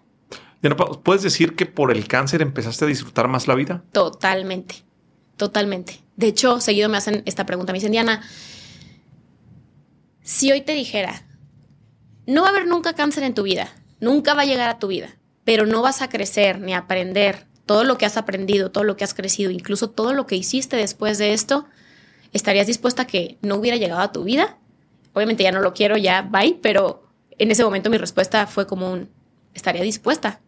O sea, te diría, no lo quiero borrar. Hay veces que te dicen, ¿no? Como, ¿qué borrarías de tu vida? Algo que hayas vivido que no quisieras que hubiera pasado. Y diría yo, y digo, no borraría nada, porque si borrara esos fragmentos no padres, no sería hoy la persona que soy, no tendría ni el crecimiento, ni sobre todo el aprendizaje. O sea, para mí lo más valioso fue como la sabiduría que pudo darme Dios al vivir estos momentos fuertes. Porque no te construyes de eventos fáciles y de momentos, pues sí, fáciles de pasar. Realmente cuando te haces más fuerte, cuando creces y cuando te conviertes en otra persona que además no compartes con otras personas solo tus éxitos. Creo que cuando compartimos solamente éxitos, la gente no aprende lo suficiente. Cuando nosotros compartimos de dónde venimos, de nuestros fracasos, de nuestras caídas, de nuestros dolores, ahí está el verdadero crecimiento. ¿En qué momento te diste cuenta, Diana Pau, que ya no tenías cáncer? ¿Tratamientos? ¿Te vas a esta casa en la playa? ¿Cómo es esa noticia? Yo seguí en los tratamientos, o sea, fueron 28 quimioterapias, entonces yo 28 quimioterapias. 28. Uh-huh. ¿En cuánto tiempo? 2 años. Wow. Sí. O sea, prácticamente iba a las infusiones, mes con mes, las infusiones. No te hacen un PET cada 2 meses, prácticamente el PET. Pero te voy a tener un momento y quiero hacer una pregunta muy personal. Tú tienes un novio joven, tú eres una mujer joven que está aquí contigo, te lo dudas, que te está acompañando y que hacen una bonita sinergia. Se me hizo muy padre, la verdad, el hecho de que, pues decías, te acompañaba tu mamá antes de rentar la casa, pero no sabían por cuánto tiempo iban, entonces hicieron clientasazos del hotel. Sí. Él me platica que ya nomás llegaba al hotel, a la recepción, y le decían, ay, otra vez, y otra vez, y otra vez, porque no sabían cuánto tiempo. Sí. 2 años con quimioterapia. Lo veo por mi mamá, pero mi mujer no tiene pareja. Mi mamá es una mujer grande, que ya le llegó la parte de la menopausia, Es difícil porque no tiene mucha energía en casos. Pero tú que eres joven y que tienes una pareja joven, ¿cómo es ese tema? ¿Cómo es el tema de la relación de pareja? ¿Cómo es el tema de no puedes ir al cine, no puedes ir a la playa, no te puede dar el sol, no tienes la misma energía, pero él sí? ¿Qué pasa por tu cabeza? ¿Cómo compensas esa parte? ¿O simplemente dices, si me quiere, que se aguante? No, para ¿Cómo nada. es? No, de hecho, él me dice, yo no me acuerdo, tengo como bloqueos, ¿no? Pero me dice que un día me puse histérica en el hospital y que le dije, lárguense todos, váyanse. Y que le dije a él como, ya vete, ya no quiero que estés aquí, haz tu vida. O sea, porque yo lo veo, o sea, pues es muy joven. Sí. Entonces yo decía, dentro de mí se me hacía envidioso de mi parte que él estuviera ahí pegado de que de verdad, pues como enfermero, porque un año lo platicábamos él y yo y pues sí llegamos a la conclusión de que fue más enfermero que novio durante ese año, ¿no? Y yo le decía, es que no quiero esto para ti, o sea, estás súper joven, ¿por qué no haces tu vida, te consigues a una mujer sana, o sea, que no tengas que pasar por ahí, que hasta se me quiebra la voz? Y él siempre me dijo, o sea, como, me costaste mucho trabajo como para dejarte ir así. Y esto no lo vas a pasar sola, lo vamos a pasar juntos, porque esto no solamente es una prueba para ti. Si yo estoy aquí contigo es porque Dios también quiere que yo pase esto y también yo voy a crecer y también pues vienen cosas padres después juntos. Entonces... Tú le decías que se fuera, pero en el fondo querías que se quedara. Claro, o sea, claro, pues sí. ¿No te daba miedo decirle eso y que te tomara la palabra? Pues ahora que lo dices, sí, ¿verdad? Sí estaba media ruda esa palabra. Pues creo que en el fondo sabía que no se iba a ir. O sea, en el fondo por todas las cosas que ya habíamos vivido, bueno, llevamos como 1 año y medio, 1 año, 7 meses más o menos, pero de verdad es una conexión muy padre que yo dije, no creo que se vaya, pero de todas maneras no me quedaría tranquila en no hacerle esta pregunta. Sí. Que sea él el que lo decida, ya no queda como que de mi lado, ¿no? Si él quiere irse, pues bueno, también pues yo se lo dije y si dice que sí, pues adelante. Pero yo creo que ahí se ve también el verdadero valor de un hombre, que no solamente está en las buenas, sino también en las malas, en las de aprendizaje y en las de te lo dije. Entonces creo que él ha estado en todas, en cada una de las etapas. Y eso habla muy grande de él, porque ahorita platicábamos, ¿no? Allá afuera, de que conocidas de personas, pues de repente se van, ¿no? O sea, sí. o se van los hombres también como de, ay, no puedo con esto es demasiado fuerte para mí, no puedo, bye.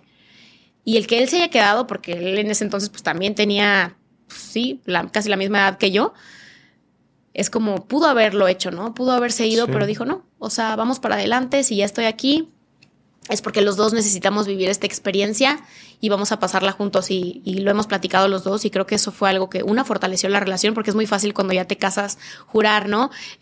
Sí. Hasta que la muerte nos separe y en la salud y en la enfermedad, pero yo creo que ahora lo platico yo con él y digo, nosotros ya pasamos en la salud, en la enfermedad, en la tristeza, en la felicidad, en las quiebras económicas, en todo ya hemos estado juntos. Montaña rusa. Montaña rusa totalmente, sí. Pero entonces 2 años de quimioterapia, cuando te interrumpí, ¿cómo es la noticia de decir, puta, la libré, ya no tengo cáncer? Pues ya estábamos cantando victoria de que todo iba bien. De hecho, las quimios, o sea, con todo este tema del super boom de suplementación, sí. ¿no? Que tomo, pues iba muy bien la cosa y de repente, de hecho, en todas las quimioterapias siempre iba acompañada, siempre. Casi todas iba, o sea, mi novio o en algunas ocasiones mi mamá, pero siempre iba acompañada. Y en la última quimioterapia, ese día algo se complicó. Te digo que mi novio es de Mexicali, entonces no podía ir a Tijuana. Y yo también le dije, ¿sabes qué? Ni vengas, es súper rápido. Yo creo que la infusión ya me la pasan como en 2 horas, porque antes tardaba como 5 o 6 horas. Dije, yo creo que esta infusión en 1 hora y media me la pasan. Agarro camión de Tijuana y me voy para Mexicali. No vengas. ¿Segura? No vengas. Ok, perfecto. No va. La única que nadie iba conmigo. Estaba ya tomando la quimioterapia. Y de repente, cuando me empiezan a poner la infusión, me empiezo a sentir mal, así. Lo que nunca me había pasado, de repente empiezo a sentir así como el cuerpo cortado, como que la cabeza se me iba. Y le digo a la enfermera, así como que, señorita, me estoy sintiendo mal. No, debe ser normal. Y no le pusieron como más dosis porque te piden obviamente tu peso y todo para poderte hacer como la ecuación y los mililitros que necesitas para poder ponerte la infusión, ¿no? Y le dije, ¿de verdad que no le pusieron más? No, todo está perfecto. Le dije, es que no me estoy sintiendo nada bien. A ver, te la voy a poner más lento, la infusión. Entonces me pasan la infusión más lento. Y digo, no, me sigo sintiendo muy mal, muy mal, muy mal. Y en eso me empiezan una fiebre súper fuerte. Estaba sudando, fiebre a todo lo que da, y la enfermera se asustó. Le marca al doctor, le dijo, oye, no sé qué está pasando, pero Diana está mal. No, pues pásasela más lento. Total que una infusión de 1 hora y media me la pasaron casi en 7 horas. La infusión, o sea, hasta que se terminó la bolsita. Me pasan la infusión de 7 horas, termina la infusión y yo me sentía mal, tenía ganas de vomitar. Como antes no me habían dado estos síntomas, yo dije, a lo mejor este es un verdadero síntoma de una quimioterapia y nunca la había sentido. Pero dije, no, aún así esto no está bien. Total que le hablo a una amiga de Tijuana y le digo, amiga, por favor, tírame paro en llevarme a la central, aviéntame ahí, nada más súbeme al camión, ya necesito llegar a Mexicali porque no me siento bien. No, pero ¿cómo te vas a ir así? Quédate. Y le dije, no, necesito ya irme. O sea, pues estar con mi novio, con la familia de mi novio, ¿no? Que siempre me han apoyado muchísimo. Y dije, necesito estar con gente ya conocida. Me lleva a la central, me recargo ahí ya nada más en los asientos de hasta adelante, iba así en el vidrio, hasta que llego a Mexicali. Yo le hablo a mi novio y le digo, Joaquín, me siento súper mal. Y Joaquín me dice, ay, qué casualidad, la única quimioterapia que no voy y la que te sientes mal. Y le dije, de verdad, no es broma, te juro, me siento súper mal. Pues ya vienes, sí, ya vengo. Ok, perfecto. Pues bueno, te veo en la central, ahí voy a estar ya listo para cuando llegues. Apenas lo veo y me ve pálida, así blanca, toda débil. Llego, lo abrazo y le digo, no sé qué tengo, pero de verdad me estoy sintiendo muy mal. Llegamos a casa de sus papás en ese entonces. Me acuesto. Mi suegra me dice como, oye, te hice una sopita. Y yo, es que no puedo comer nada, de verdad me siento mal. Ya quiero dormirme, quiero descansarme, desconectarme, ¿no? Me empiezo como pues no podía dormir, pero me empiezo así a acostar. Sí. Y en eso empiezo a gritar a Joaquín, ¿no? Le empiezo a gritar, Joaquín. Empecé a sentir como si me estuviera quemando por dentro, pero quemando. O sea, nunca lo había sentido en mi vida. Y empiezo, Joaquín, ven. Y no me escuchaba porque estaba en el baño. Y en eso entra mi suegra, como que ella me escuchó que estaba gritando. Y yo ahí ya la verdad tengo bloqueos. No sé si me estaba como, o sea, estaba teniendo una temblorina o no sé si me estaba dando ahí algo. Pero era tanto lo que ya sentía y sudaba que de repente entra mi suegro al cuarto y me cuenta mi suegro que me empecé a despedir de él. Que le dije, es que ahora sí me voy a morir. Que me empiezo a despedir de él, me empiezo a despedir de mi suegra, me empiezo a despedir de mi novio. Y tenía muchas ganas como de vomitar en ese momento. Me ponen como un bote de basura y mi suegro de, esto ya no está bien, vamos a llevarnos al hospital. Me enredan una cobija, me llevan al hospital. Ahí yo ya prácticamente iba inconsciente porque ya eso me lo contaron, yo ya no me acuerdo. Iba inconsciente y al momento de que me bajan ya de que en silla de ruedas y todo, dicen que vomito así todo al entrar al hospital. Rápido me pasan a urgencias, me ponen en la camilla y yo sentía que el corazón literalmente, yo nunca había sentido como cuando alguien se va a infartar, pero es algo horrible. Yo decía, me voy a infartar. O sea, yo sentía mi corazón ya que se me iba a salir, pero demasiado. Y aparte un ardor de cuerpo que yo decía, me estoy quemando por dentro, no sé qué me está pasando. Cuando me ponen en la plancha, empieza a subir, obviamente mi ritmo cardíaco empieza a subir y el doctor me empieza a decir, Diana Pau, necesitas calmarte. Y yo es que no sé cómo hacerlo. Necesitas calmarte. Esto no está bien. Y yo le pregunto al doctor, ¿me puedo morir de esto? Y me dice, si no te calmas, sí, porque te puede dar un infarto. Necesitas relajarte. Tenía muchísimo, pero muchísimo miedo ahí. Me acuerdo que solamente cerré mis ojos, de que te empiezan a desvestir, te ponen la bata, me dejaron un calcetín puesto y estaba yo con mis ojos cerrados y yo decía, no puede ser, otra vez nos volvemos como a encontrar. Esta sensación otra vez fuerte de decir, si me muero en este momento, no me voy a llevar ni el calcetín que traigo puesto. ¿Cuántas veces en nuestra vida no estamos acumulando y acumulando y haciendo y quiero más y más? Y la ropa y las marcas y el estatus. El día que nos vayamos a morir, no nos vamos a llevar ni los calcetines que traemos puestos. Y eso ya lo viví en carne propia y se siente horrible. Y ahí fue como pues yo no sé si va a ser otra vez mi último día de vida y otra vez, ya sabes, ¿no? Como de, Dios, por favor, otras 24 horas, ¿no? Por favor, líbrame de esto. Yo no sé qué más ocupo pasar, pero de verdad te entrego todo, te entrego mi vida, te entrego mi corazón. Creo que ahí fue como ese encuentro con Dios de decir, te voy a servir al 100%. Tú me vas a ir poniendo en los lugares con las personas donde necesite compartir de ti, pero de verdad, si me sacas de esta, voy a servirte al 100%. Y en eso hay un versículo que me gusta muchísimo, que es Filipenses 4:13, que es todo lo puedo en Cristo que me fortalece. Y cierro mis ojos y empecé, todo lo puedo en Cristo que me fortalece, todo lo puedo en Cristo que me fortalece. No sé cuántas veces lo dije, y en ese momento el ritmo cardíaco empieza a bajar, empieza a bajar, empieza a bajar. Se acerca mi novio y me dice, Diana, ¿qué estás haciendo? Y no, como creo que ni podía hablar, solamente le digo como que estoy orando, me agarra de la mano y me dice, voy a hacer una oración por ti. Siempre le digo que yo no sé de dónde le salen esas oraciones, pero yo creo que es tanta la necesidad porque las oraciones más poderosas siempre empiezan con un gracias, ¿no? Sí. Y empezó a orar por mí, mi ritmo cardíaco empezó a bajar, empezó a bajar, empezó a bajar. El doctor me dice, ¿qué estás haciendo? Y yo, pues, estamos orando, ¿no? Y de ahí, mi ritmo cardíaco súper bien. De ahí como que me empiezan a estabilizar. Eso no fue todo. Estoy hospitalizada otros 22 días. En temporada de diciembre, temporada de Navidad, teníamos justo un viaje planeado a Big Bear, pues nada de viaje, pasamos la Navidad en el hospital, sí. Pero ahí es donde los pequeños detalles importan. Dice, no importa, yo no sé si va a ser mi última Navidad, no me voy a agüitar porque estoy en el hospital y no me fui a Big Bear. Vamos a hacer la mejor Navidad aquí. Me acuerdo que mi suegra llevó gorritos, tenemos fotos ahí de gorritos, me llevaron mis regalos, cenamos ahí y prácticamente esos 22 días estuve en el hospital.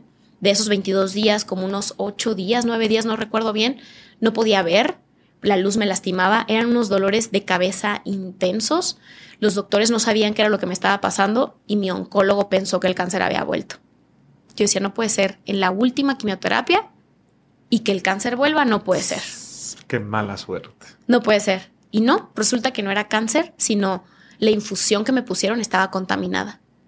Y entraron 2 bacterias que no se reconocían a mi cuerpo y una de esas bacterias casi llega a mi corazón. Una ya estaba prácticamente pegada al catéter, que era donde me ponían las quimios, y una de esas bacterias estaba a punto de llegar a mi corazón, por eso me sentía tan mal. Por eso estaba con una fiebre impresionante, por eso estaba pues literalmente que no podía hablar, la luz me molestaba, no podía escribir, estaba toda canalizada y de ahí pasaron otros 22 días. Entonces, prácticamente cuando salí de esos 22 días es cuando me hacen el PET scan, que ya es como tu examen final, que ya te ponen un líquido que hace como que se pinte adentro tu cuerpo en las zonas que hay y te meten a una máquina y te escanean todo el cuerpo. Entonces, prácticamente cuando supe que estaba libre de cáncer fue un 22 de enero del 2020. El 28 de enero del 2017 fue cuando me detectan cáncer y el 22 de enero del 2020 es cuando entró en remisión, lo que le llaman remisión. Por ahí me dice mi novio que él cree que yo ya estaba curada desde antes, que me seguían poniendo las quimios. No sé si has escuchado hablar algo que se llama remisión espontánea, pero es cuando, o sea, está comprobado que los médicos no se explican, que tu mente es tan poderosa y que le mandas estos pensamientos de que estás sana. Yo todos los días en el hospital y durante todo un año lo único que hacía era leer, escribir, cocinar de repente cuando podía con mi mamá y escribir planas de afirmaciones. Todo el tiempo me decía, soy sana, mi juventud es eternamente vigorosa, soy sana, todas las células de mi cuerpo se reparan, estoy 100% sana. Todo el tiempo estaba repitiéndome cosas positivas. Incluso la gente que me hablaba para decirme, ay, que tienes cáncer, yo les decía, no me hablen, no me digan que tengan cáncer. No porque no lo aceptara, sino es porque no quiero todo el día estar contando la misma historia. O sea, la voy a contar una vez, pero yo todos los días me estoy contando otra historia.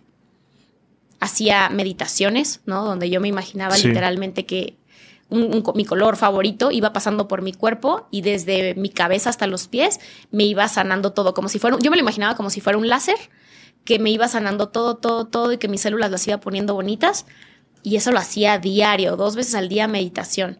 Cuando me ponían la infusión de la quimioterapia, yo lo leí en un libro también de Susan Powell, que yo me imaginara que la infusión era el líquido de bendiciones que entraba a mi cuerpo. Y cuando lo leí dije, está cool pensar de esa manera. Y entonces durante todas mis quimios yo me imaginaba que eran bendiciones que entraba a mi cuerpo. Y yo creo que por eso, es que tú no puedes, de verdad, la imagen de ver a las demás niñas cómo estaban cuando les pasaban el mismo líquido, era, no lo podrías creer si me estabas viendo a mí. Sí. A una de las niñas la sacaban en silla de ruedas porque no podía caminar. Y todo el tiempo estaba así concentrada, era como, ni siquiera hablaba con las demás personas, era yo como estaba en total concentración de cómo mi cuerpo se iba reparando y cómo se iba sanando. Y Deepak Chopra lo llama así, como una remisión espontánea que puede sanarte desde antes, aunque el médico todavía no te dé el diagnóstico, sí. Pero es tanto tu enfoque en lo positivo y de que estás bien y de que te estás curando que eso sucede. Mira, Pau, mencionas algo bien importante. Y voy a tratar de cuidar mucho mis palabras en esto que voy a decir. Yo en mi caso, en mi sistema de activos, en mis propiedades, en lo que yo he construido como negocio, yo te puedo decir que yo me siento estable, bien, gozo de libertad financiera, pero me gusta, soy inquieto, me gusta el emprendimiento, me gustan los negocios, me gusta hacer y hacer y hacer. Y en este momento de mi vida me encuentro en una etapa como diciendo, antes decía, para dejarle tantas plazas, tantos locales, tantas casas, yo tengo 2 hijas, ¿no?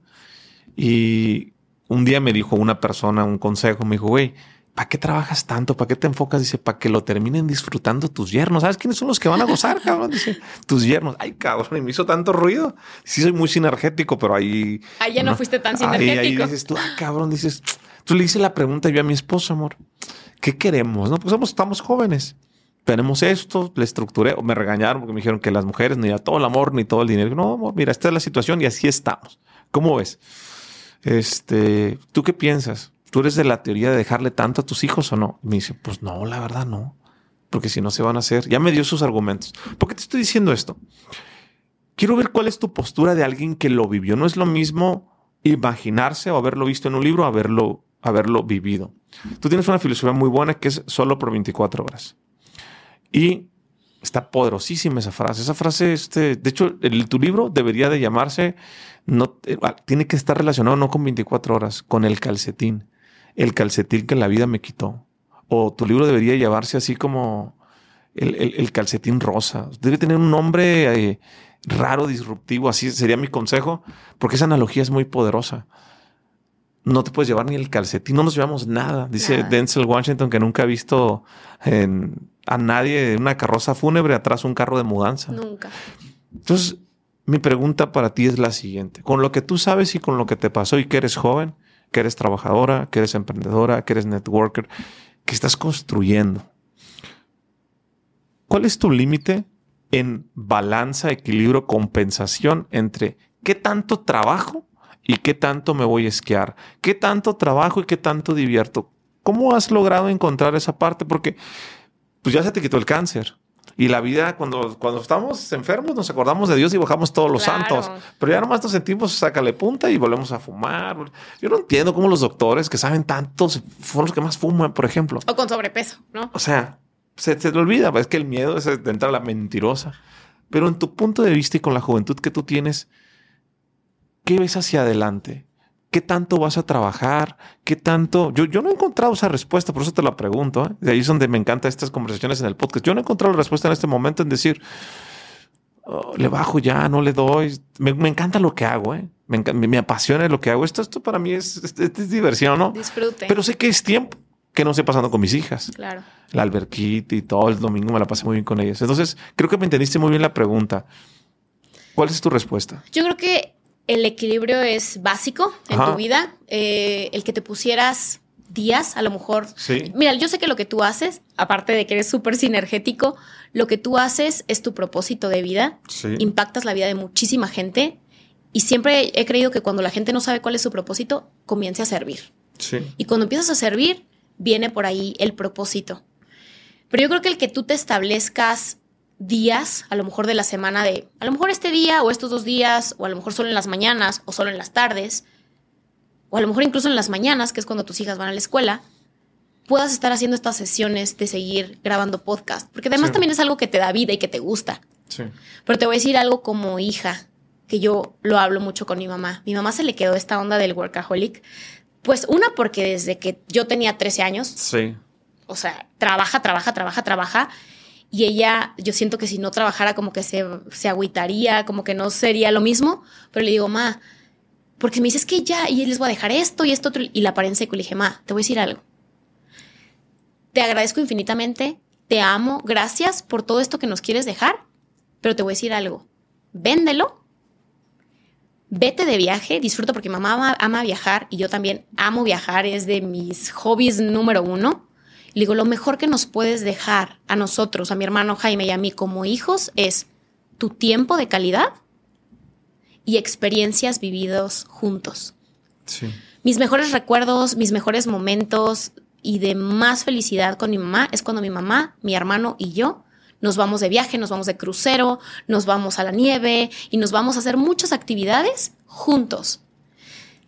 Se te pueden borrar muchas memorias, Jorge, de tu mente, pero tus hijas nunca van a olvidar el tiempo y las experiencias que vivas con ellas. Que no aprendan que si la pirámide de Egipto, que si en la escuela o en los libros. Llévalas a que conozcan en vivo las pirámides. Llévalas a que todo eso que ellas leen en los libros lo vean en una realidad. Porque le hemos platicado y la cuestión económica no es un tema para ti. Lo puedes hacer. Tus hijas jamás se les va a olvidar esas experiencias de disfrutar con su papá, de disfrutar con su mamá. Porque al final del día tú les estás dando un ejemplo a ellas. Sí. Enséñalas a pescar, no les des el pescado. No te digo, déjalas sin nada, claro que no. No, al final no lo vas a hacer. Pero el tiempo de calidad que pases con ellas y las experiencias que vivas con ellas van a ser top para ellas. Diana Pau, con todo lo que tú viviste, hoy ya después de varios años, ¿cuál es el aprendizaje más grande que te dejó? En una oración, ¿cuál sería? En una oración. Que no somos eternos, que todo pasa y que nada es para siempre. Que no es lo que te pasa, sino cómo reaccionas ante lo que te pasa. Porque tanto lo bueno como lo no tan bueno, todo pasa. Nada es para siempre.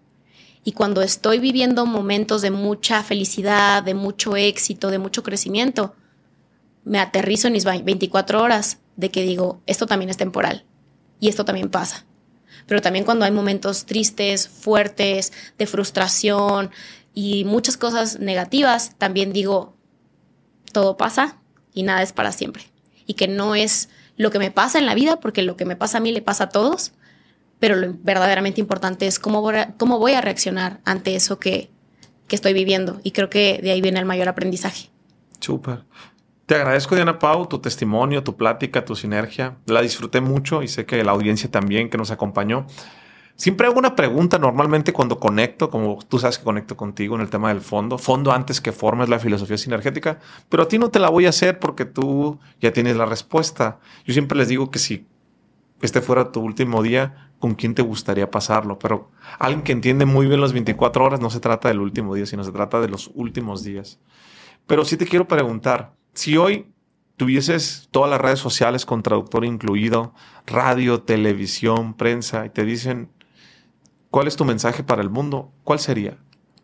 Les diría que se enfoquen en vivir periodos de 24 horas, que no se preocupen por lo que no es verdaderamente importante, porque al final de sus días no se van a llevar ni el calcetín que traen puesto, así que sean conscientes de quién eligen, que incluso si son muy trabajadores y su agenda está llena, que se enfoquen en quién llena su agenda, que sean selectivos con su tiempo y con las personas que pasan los momentos más importantes de sus 24 horas, que al final son experiencias y es lo único que nos vamos a llevar.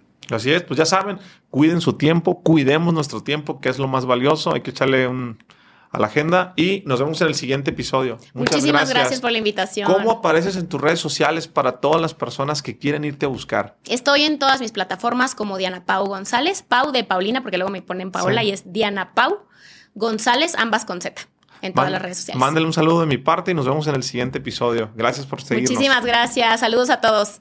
¿Estás listo para convertir tus mejores ideas en un negocio en línea exitoso? Te presentamos Shopify. Tal vez no lo sabías, pero nuestro podcast More Than Mamis es un negocio y lo empezamos por supuesto para desahogarnos y hablar sobre la maternidad, no para convertirnos en expertas de ventas y del e-commerce. Así que sí, necesitábamos ayuda para vender nuestro merch y poner en marcha nuestra tienda. ¿Y cómo suena con Shopify?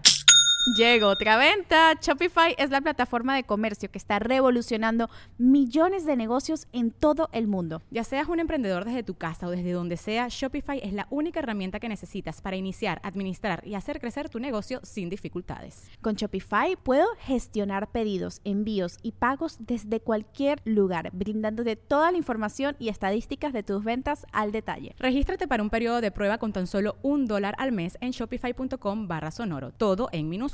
Ve a shopify.com/sonoro para llevar tu negocio al siguiente nivel. Shopify.com/sonoro.